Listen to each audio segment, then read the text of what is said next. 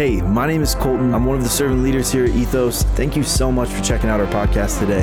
We hope that you can lean in and enjoy this message. Today, as we conclude our series, do me a huge favor in welcoming our friends, Maddie Rinaldi, Candace Barchi, Lane Yerrick, and Brian Johnson, somebody.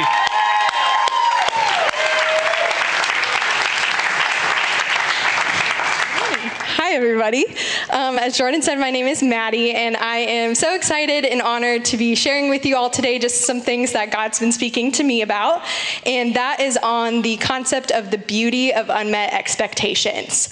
So did anyone else ever grow up with, or maybe you are this type of parent who is super organized, always planning something, and maybe loved the little serotonin boost that came with checking off a box on a to-do list a little too much? Anybody? Couple hands? Okay. So that for me was my mom. My mom was the best at planning me and my siblings' birthday parties growing up, any type of school function. She was PTA Parent of the Year in my book, and she was always the best at planning our family vacations. And I can remember one in particular. We had planned a trip to Pensacola, Florida, and we were going to rent an RV and camp down by the beach for the week. And I had so many expectations and plans for what I wanted to do that week. Some of which, but not limited to, were finding shells on the beach with my mom, sitting around a campfire with my dad, watching my younger sister experience the sand and ocean for the first time, and then ultimately my personal fave was building sandcastles with my brother, which would have ultimately turned into me burying him in the sand and potentially leaving him there, depending on how nice he was to me that day, which most of the time was okay, but you never know. So we get there, and it is freezing cold. We're bundled up with layers, sweatshirts, sweatpants, the whole 9 yards, not even remotely thinking of going anywhere close to the freezing cold water because no thank you. And so all of these expectations and plans that not only my mom had planned for, but that I myself had, completely went out the window. But my mom, being the planner that she is, and always having the best plans, came up with a surprise trip with my dad's approval to go further south down to Disney. And as 10-year-old me heard the word Disney, we're going to Disney, I completely forgot about anything that I wanted to do. I was like, beach what? I don't need to do any of that. Let's go to Disney.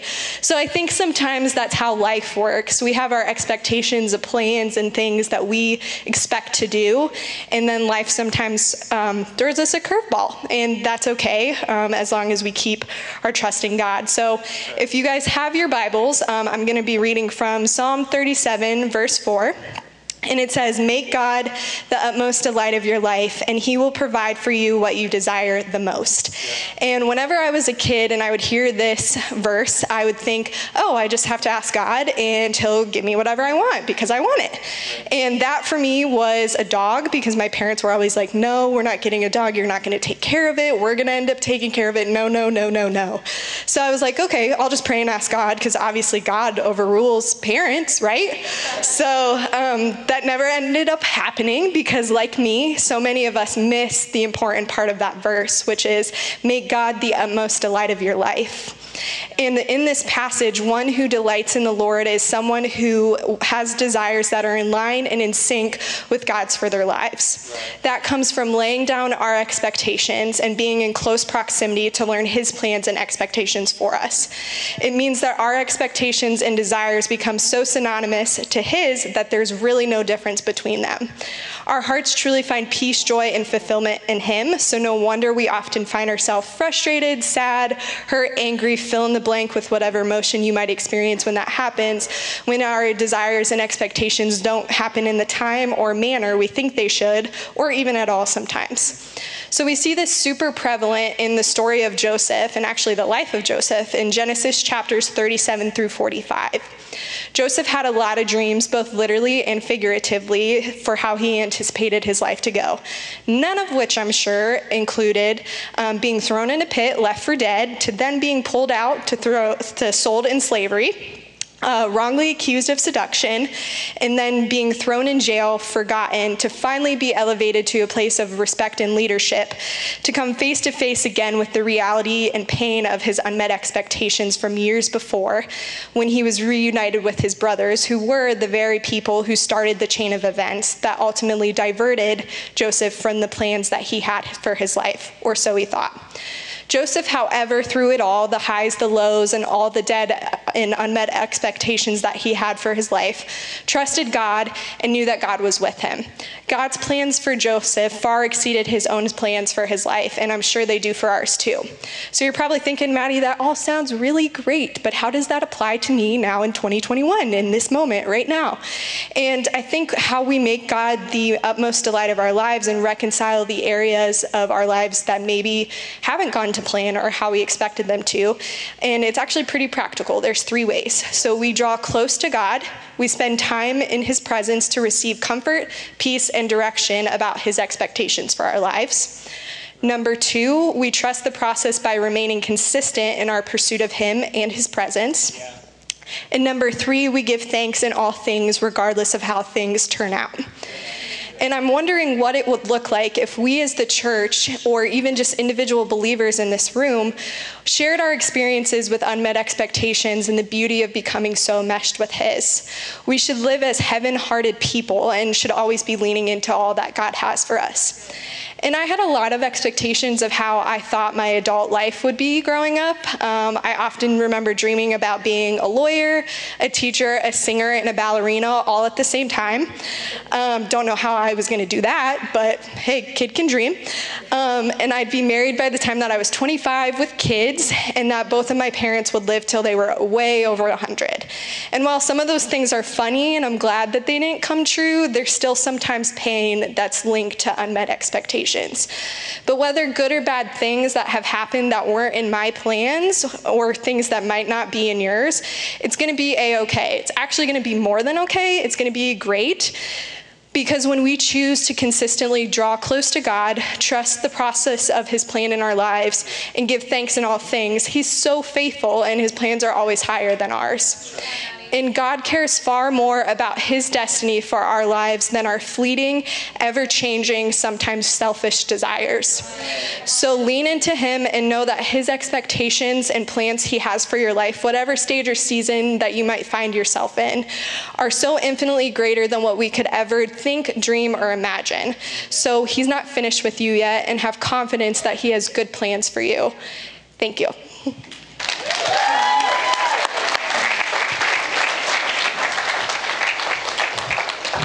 Wow. Maddie Rinaldi, powerful. Thank you. That was awesome. And you know what? You have so much credibility because you can tell when you speak, you're living what you're talking about, and it matters. So thank you. So I'm one of the people that Maddie was talking about who likes sort of a rigid schedule. I hate interruptions. I hate them with a white-hot, holy passion. I hate when things get in the way of my plans, of what I've decided I need to accomplish, either in the long term or even on a daily basis. Things that get in the way of what I want to get done. Those things that jump up, that pop up in our lives, that stand between me, where I am, and where I want to be over there, those things that get in the way, those are the worst. This is true, especially when it comes to my work. When I get up in the morning, I am a guy who works out a strategy for that day.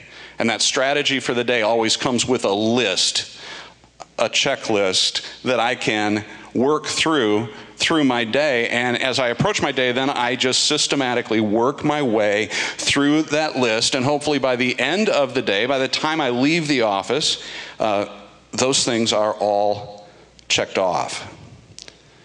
But you know, despite my planning, despite my desire to get all those things done, despite my efforts to make a very systematic, straight path between here and there, interruptions happen all the time.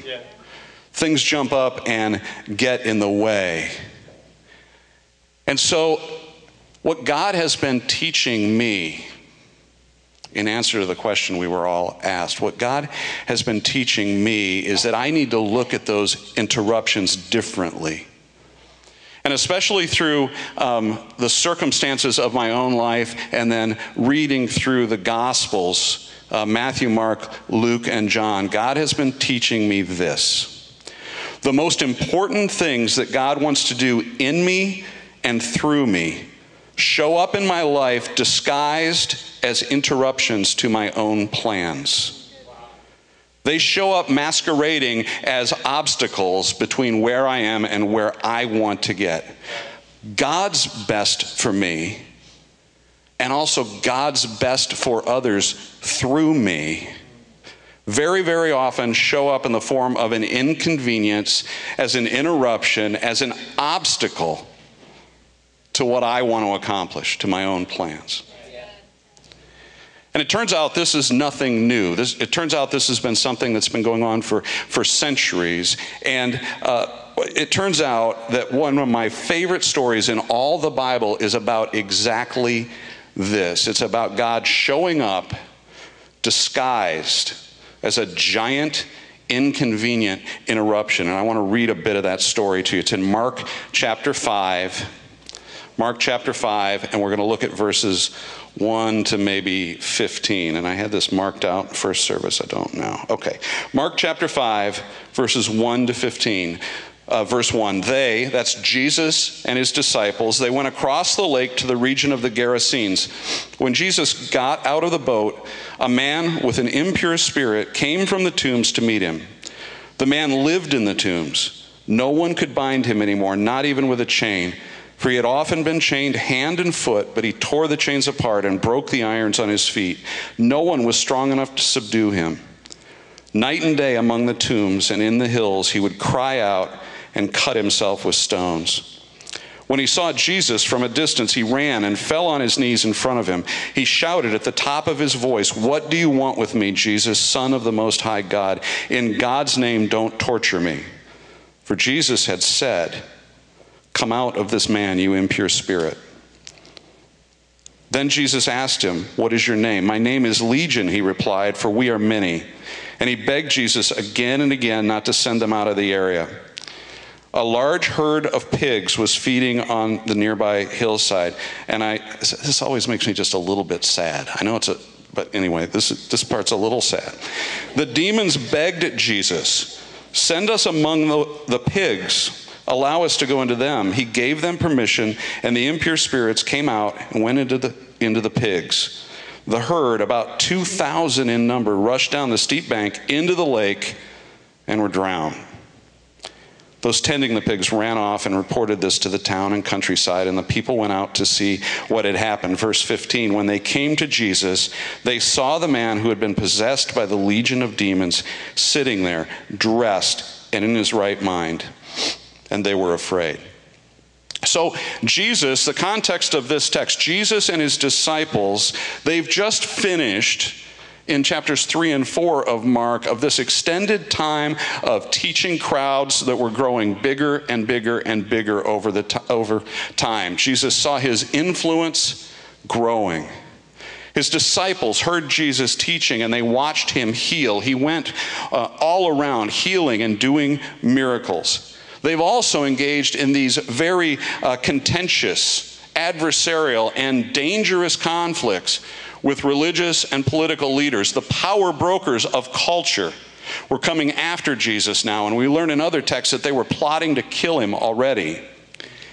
And so then they try to make their escape. They try to leave this region for a little while to allow things to cool down. And so they get in a boat and start traveling across a lake, and they're caught in a storm that we learn that the disciples were convinced they were going to die.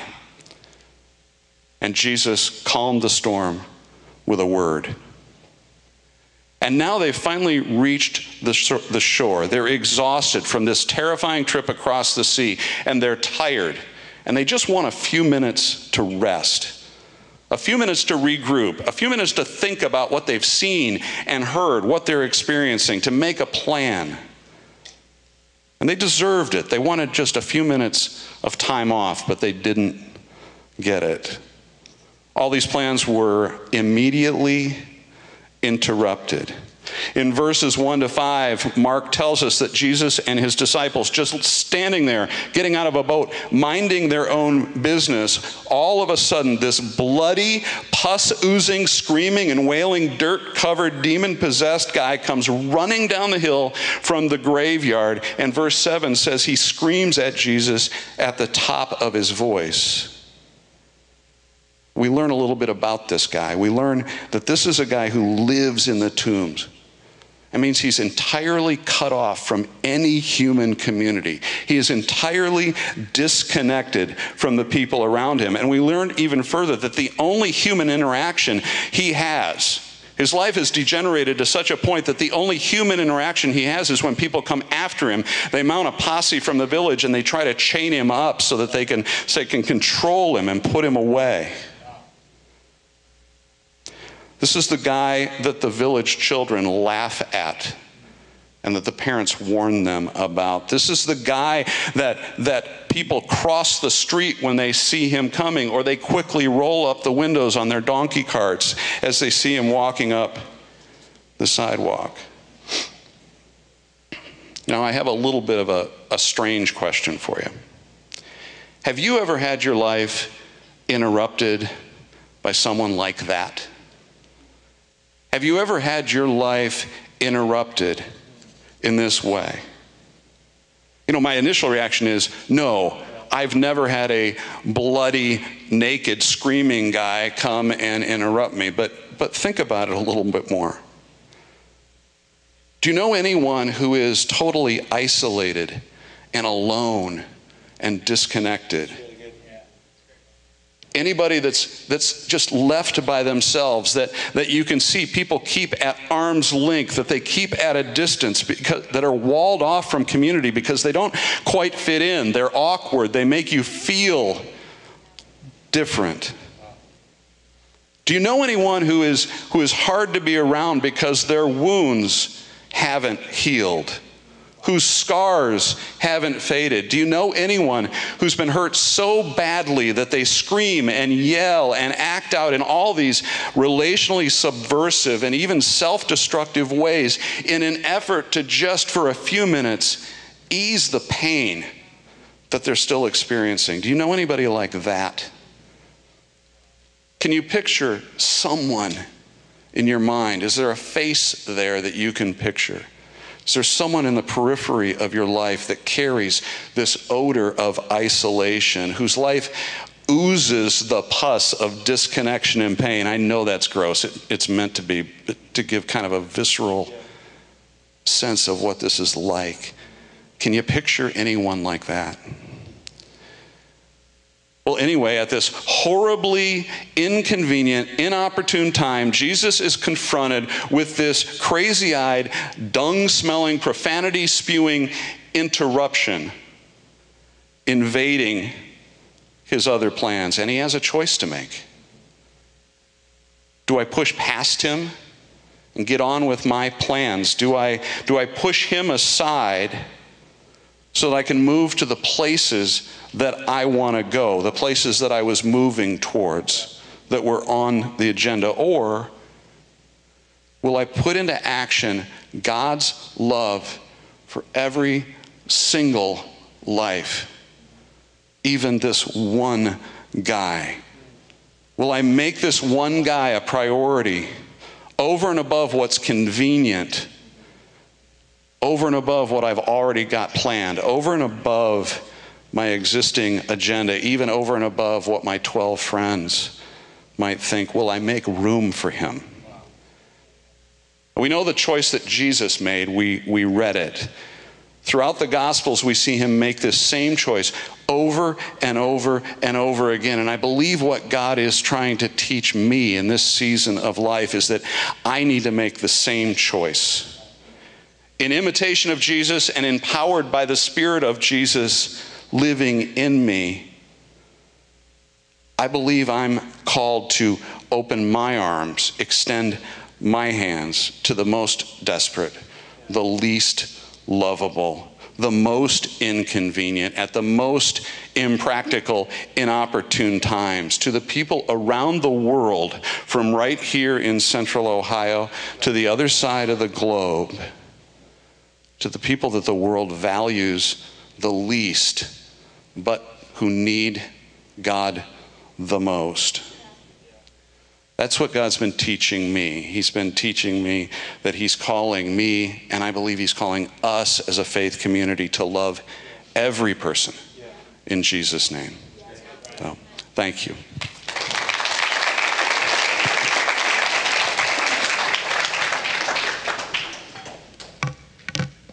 Well, hello, everyone.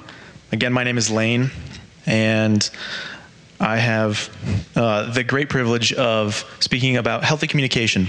And I mentioned in the first service, I'm not good at coming up with fancy titles, and so this is clear communication. This is what it is. And hopefully I can communicate that well. But if you're anything like me, conflict can scare you. Conflict scares me. I don't like it. Just thinking about this, even after first service, conflict and even just talking to people. Like, if you ask my family, they're here. Back in the day, like when I was younger, I remember when I was in Boy Scouts, I would always like get told to contact people and be like, hey, plan this. I was like, yeah, for sure, I got you. And they'd be like, just call them up. Like, I'll just write them an email. I'll just email them, and I don't have to talk to them in person. I hated that. And I've gotten so much better at that. And it got so much worse with conflict because it's just scary. You don't want to deal with it. And sometimes the scarier part, honestly, with conflict is not really the conflict itself, but resolving conflict, because you have to talk to people, you have to put yourself out there, you have to sometimes admit fault. Right. It's scary, and it's honestly sometimes annoying and anxiety inducing, but honestly, sometimes I'd rather sit in that anger, confusion, discomfort, and not deal with it, because it's just so much more familiar than trying to deal with the pain and make myself vulnerable. But I know full well that communicating that problem and my thoughts and my feelings and listening to the other person is going to ease the pain and mend that brokenness. Yeah. Not too long ago, my friend Vinny and I mean, you guys know Vinny, or at least most people do. You saw him on the screen a little bit ago. He and I were both kind of frustrated about some things we were working on and just needed to kind of be on the same page about some things, and we just weren't. And so thankfully, Vinny called me up and we just talked about it and kind of just voiced our own concerns about what we were working on, and was able to just really, he told me what he was feeling. I told him what I was feeling. And we both had a really healthy talk, and it felt really great. And even afterwards, we felt like we were fine. And he called me back a few minutes later just to clear up some more confusion. And after that, it just felt even better. We knew that we needed to talk and to get on the same page, and we did. Not too long after that, I met up with one of my friends at a park just to hang out and catch up and pray for one another. And one of the things that we got talking about was conversation and this idea of healthy communication. And I was just talking to him about how I loved the idea and the fact that I could come to Ethos and the friends that I have at Ethos, and I can have healthy communication and healthy conversation. And I've had that, and I've grown in that, and I've seen people grow in that. And we're still growing in that, and I'm definitely still growing in that. But I mentioned that to him, and he sat back and just kind of looked away from me and looked out and was just like, wow, that really makes me want to come to Ethos. Now, the big takeaway here is not Ethos is the best church and we got another one. We got someone else coming. That's not the big takeaway. The big takeaway, what stuck with me was, wow, he was so drawn to this idea of healthy communication and conversation. So I think this begs the question, why is healthy communication attractive? And so in 1 Peter 3, 8 through 12, just to give a little context, Peter's writing to a group of Gentiles here, letting them know that they're able to be part of God's family. He's communicating to all these people. In the section before it, he's mentioning husbands and wives, and now he's saying, all of you, finally, all of you, be like-minded, be sympathetic, love one another, be compassionate and humble. Do not repay evil with evil or insult with insult. On the contrary, repay evil with blessing, because to this you were called, so that you may inherit a blessing. For whoever would love life and see good days must keep their tongue from evil and their lips from deceitful speech. They must turn from evil and do good. They must seek peace and pursue it. For the eyes of the Lord are on the righteous, and his ears are attentive to their prayer. But the face of the Lord is against those who do evil. Now, Peter uses language like, do not repay evil with evil, or insult with insult, and keep their tongue from evil and their lips from deceitful speech. And I think that's such a vital portion. Obviously, this is a command and a command to people to tell them what not to do. And I think a reason that we don't see a lot of healthy communication, or we don't experience that, or sometimes we don't practice that, is because we don't do those things. We gossip, we lie, We talk bad about people. And let's be honest, I think we've all participated in that in some form. We've seen it, we've experienced it, we've been on either side of that. Yeah. That's just who we are. We mess up all the time. I mess up all the time. This is still something that I am learning. I think gossip is such a vital portion of this to understand and to unwrap. And if we're even more honest, this idea of gossip can kind of be attractive, if you will, or kind of something that we find easy to do, I will say. Right. When we gossip about others, the attention's off of us. We become seemingly flawless. Right. We can feel like we're making progress without actually stepping in or finding a solution to the problem. And we give each other reasons to pray for the person we're gossiping about. Right. How many times have we heard that?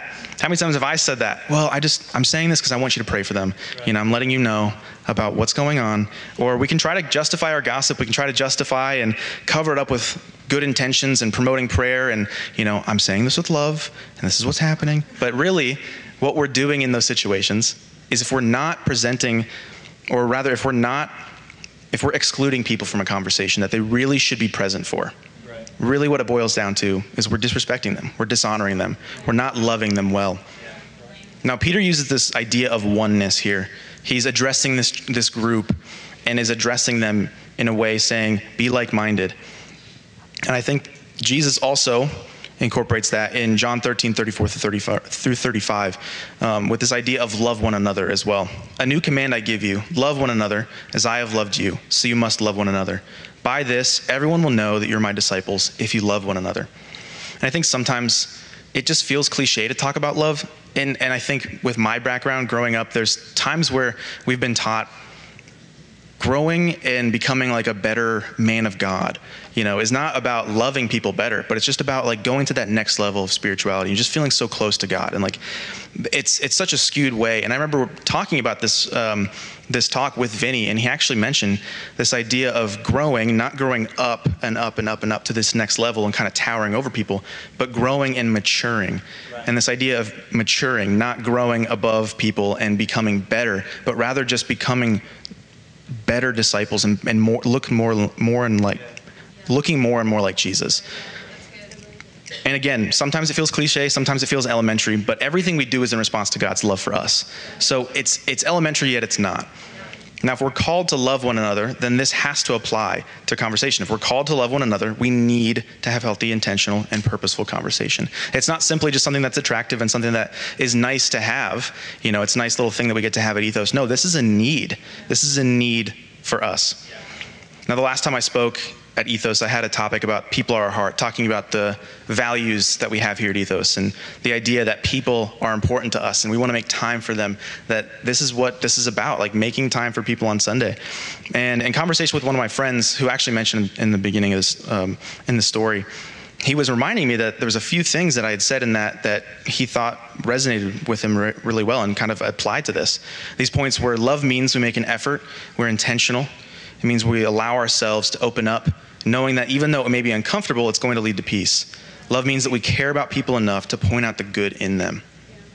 So, if we say we love one another, again, this needs to apply to our conversations. Therefore, we can say, talk to, not about. In order to have healthy communication, we need to make an effort. We need to be intentional. Talk through the problem, not around it. In order to have healthy communication, we must allow ourselves to open up, knowing that even though it may be uncomfortable, it's going to lead to peace. Talk with wise counsel, not with peers who cannot help. In order to have healthy communication, we need to care about people enough to point out the good in them. And I was thinking about these points, and of course, these are not like the 3 points that are the end-all, be-all. No, there are so many things we could add onto that. Be consistent, slow down, listen. There are so many things that go into healthy communication that are going to allow for our relationships to flourish, not to just be nice and not to be like neglect being or. Yeah, these things are just going to make our conversations and our relationships healthier and flourish. And so there are so many things that we can unpack with this, but I want to focus on those 3. Now, we've said it before, we say it all the time, that our goal is to be a relationally healthy church. And so that's why we do things like we have groups. We've got things after service like cold brew and donuts, so we all get to hang out. That's why we take time to introduce ourselves in the beginning, to meet people and to say hi and see a face. And that's why we need to be intentional with our words. That's why we need to be vulnerable with people. And of course, vulnerability is a choice, and that's something that we have to be wise about with whom we're vulnerable with. That's why we need to build people up and to point out the good in them and not tear them down. In order to have healthy relationships, we must work on communicating healthily. Again, this is a need, and this is something that I need to do. This is something that I need to work on. This is something that's going to take time, and thankfully we have a community here and a family here that we can practice that we can engage in healthy conversation and community here. I believe this is the heart of God. I think this is truly something that he desires. Looking at Proverbs 6:16 through 19, there are 6 things the Lord hates, 7 that are detestable to him: haughty eyes, a lying tongue, hands that shed innocent blood, a heart that devises wicked schemes, feet that are quick to rush into evil, a false witness who pours out lies, and a person who stirs up conflict in the community. Now, looking at those, 4 of the 7 all have to do with some kind of conversation, they all have to do with your speech and the way that you interact with people. Lying tongue, a heart that devises wicked schemes, a false witness who pours out lies, a person who stirs up conflict in the community. If this is not something that's important to God, he wouldn't mention it that many times. This is clearly something God desires for us to grow in and to seek out and these things to avoid. And so, we're closing here. This is all I'm going to say. Let's answer the question from above. Why is healthy communication attractive? Because God intended for communication between his people to be healthy, and when it's healthy, we begin to look more and more like Jesus. And Jesus was an attractive person, to say it weirdly. It's kind of weird to say that, but I think you know what I mean. And he attracted people that didn't look like him. I mean, think of what Brian just taught on, that we really wouldn't want to be around sometimes because it doesn't feel right, or it feels like against our own flesh. But again, we begin to look more and more like Jesus when we apply this. And I think that is the big takeaway from today.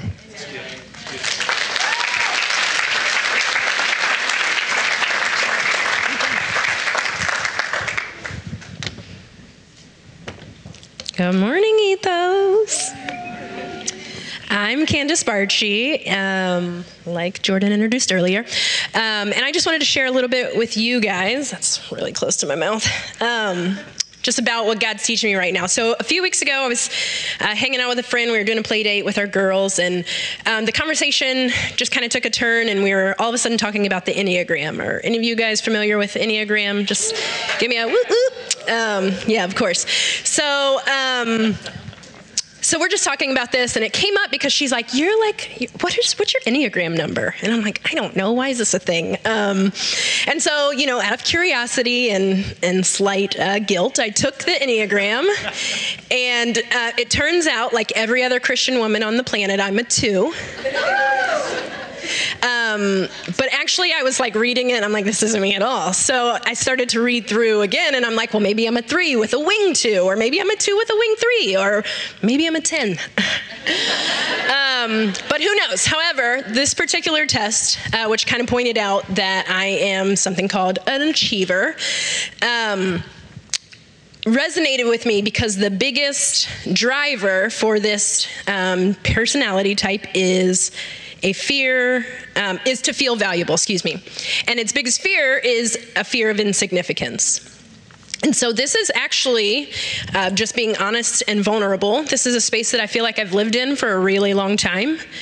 And having it called out and kind of confirmed through just recalling my past has been really, really powerful.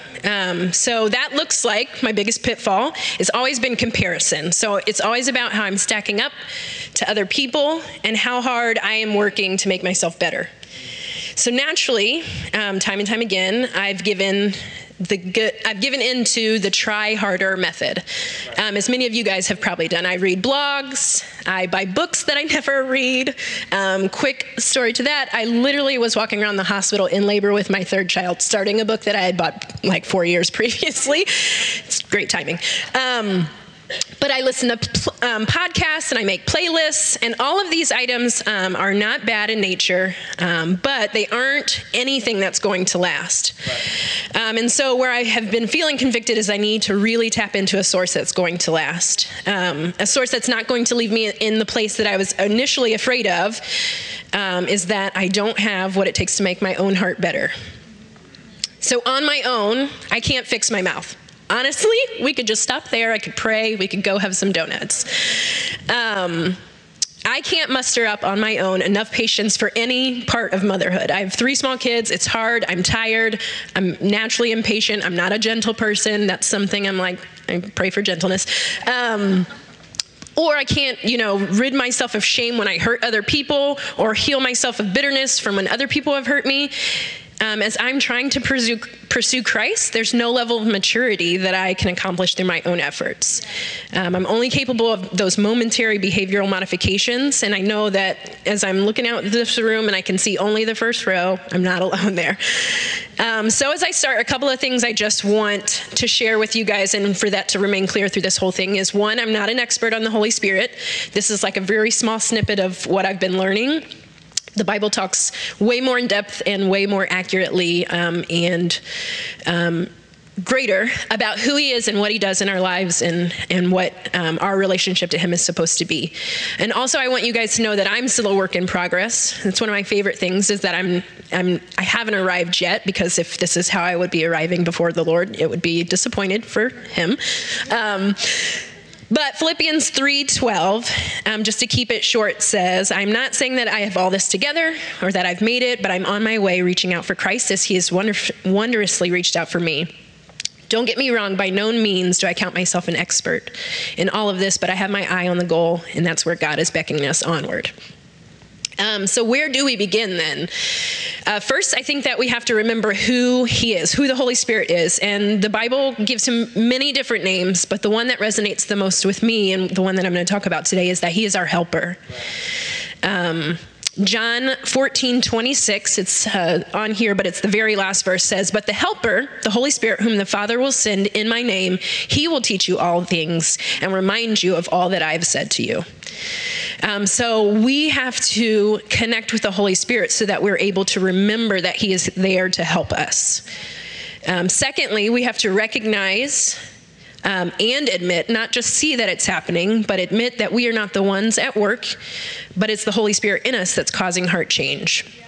Philippians 2:13 says, for it is God who is at work in you, both to desire and to work for his good pleasure. So it's not anything that we're doing. We can desire it, but that desire comes from God, and to actually follow through with that desire is also from God.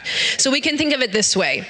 When we are the ones that are at work, we produce fruit of ourselves. Right. Romans 7:18 says, for I know that good itself does not dwell in me. Right. That is, in my sinful nature.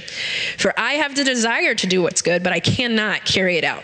So guys, if there's only sin in me prior to the grace of Jesus, if I'm working out of that well of my own sin, it's going to be some pretty nasty fruit we're seeing. But if it's where the Spirit is at work in my life, then I'm going to see fruit of the Spirit.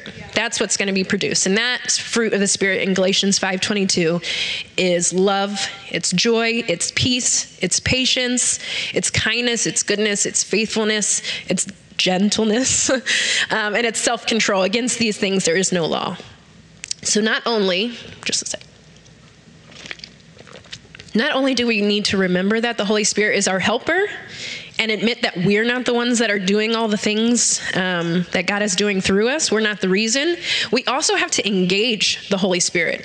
The Bible talks about how when we decide to follow Jesus, that we are sealed with the Holy Spirit, that it is already in us. We just need to tap into it so that he is alive in us. So Luke 11 says, so I say to you, ask and it will be given to you. Seek and you will find. Knock and it will be open for you. Everyone who asks receives, the one who seeks finds, and the one who knocks it will be open. So if you, skip ahead a little bit, if you, despite being evil, know how to give good gifts to your children, how much more will your heavenly Father give the Holy Spirit to those who ask? So that's what we have to do. We have to ask for it. And God is in the business of us knowing him more. And so he is going to give us more of his helper when we ask. So I'm finishing up a Bible study called Don't miss out, and I'm doing that with a few women here at Ethos, and it's all about the Holy Spirit and what it looks like to engage him. And so the author, Jenny Cunnion, talks a little bit about what that looks like. So one, we've got to confess. 1 John 1:9 says that if we confess our sins, he's faithful and righteous, and he will forgive us our sins and cleanse us from all unrighteousness. Now, confession seems really daunting, and like, I'm good on that. But it's something that's so vital to us knowing more of who God is and less of who we are. He must become greater, we must become less. So if you don't know what you're supposed to be confessing, here are a few things that you can ask the Holy Spirit for. Ask him to reveal your known sin. Those are the things that we shouldn't have done, that we knew we shouldn't have done, or they're the things that we know that we should have done, but we didn't.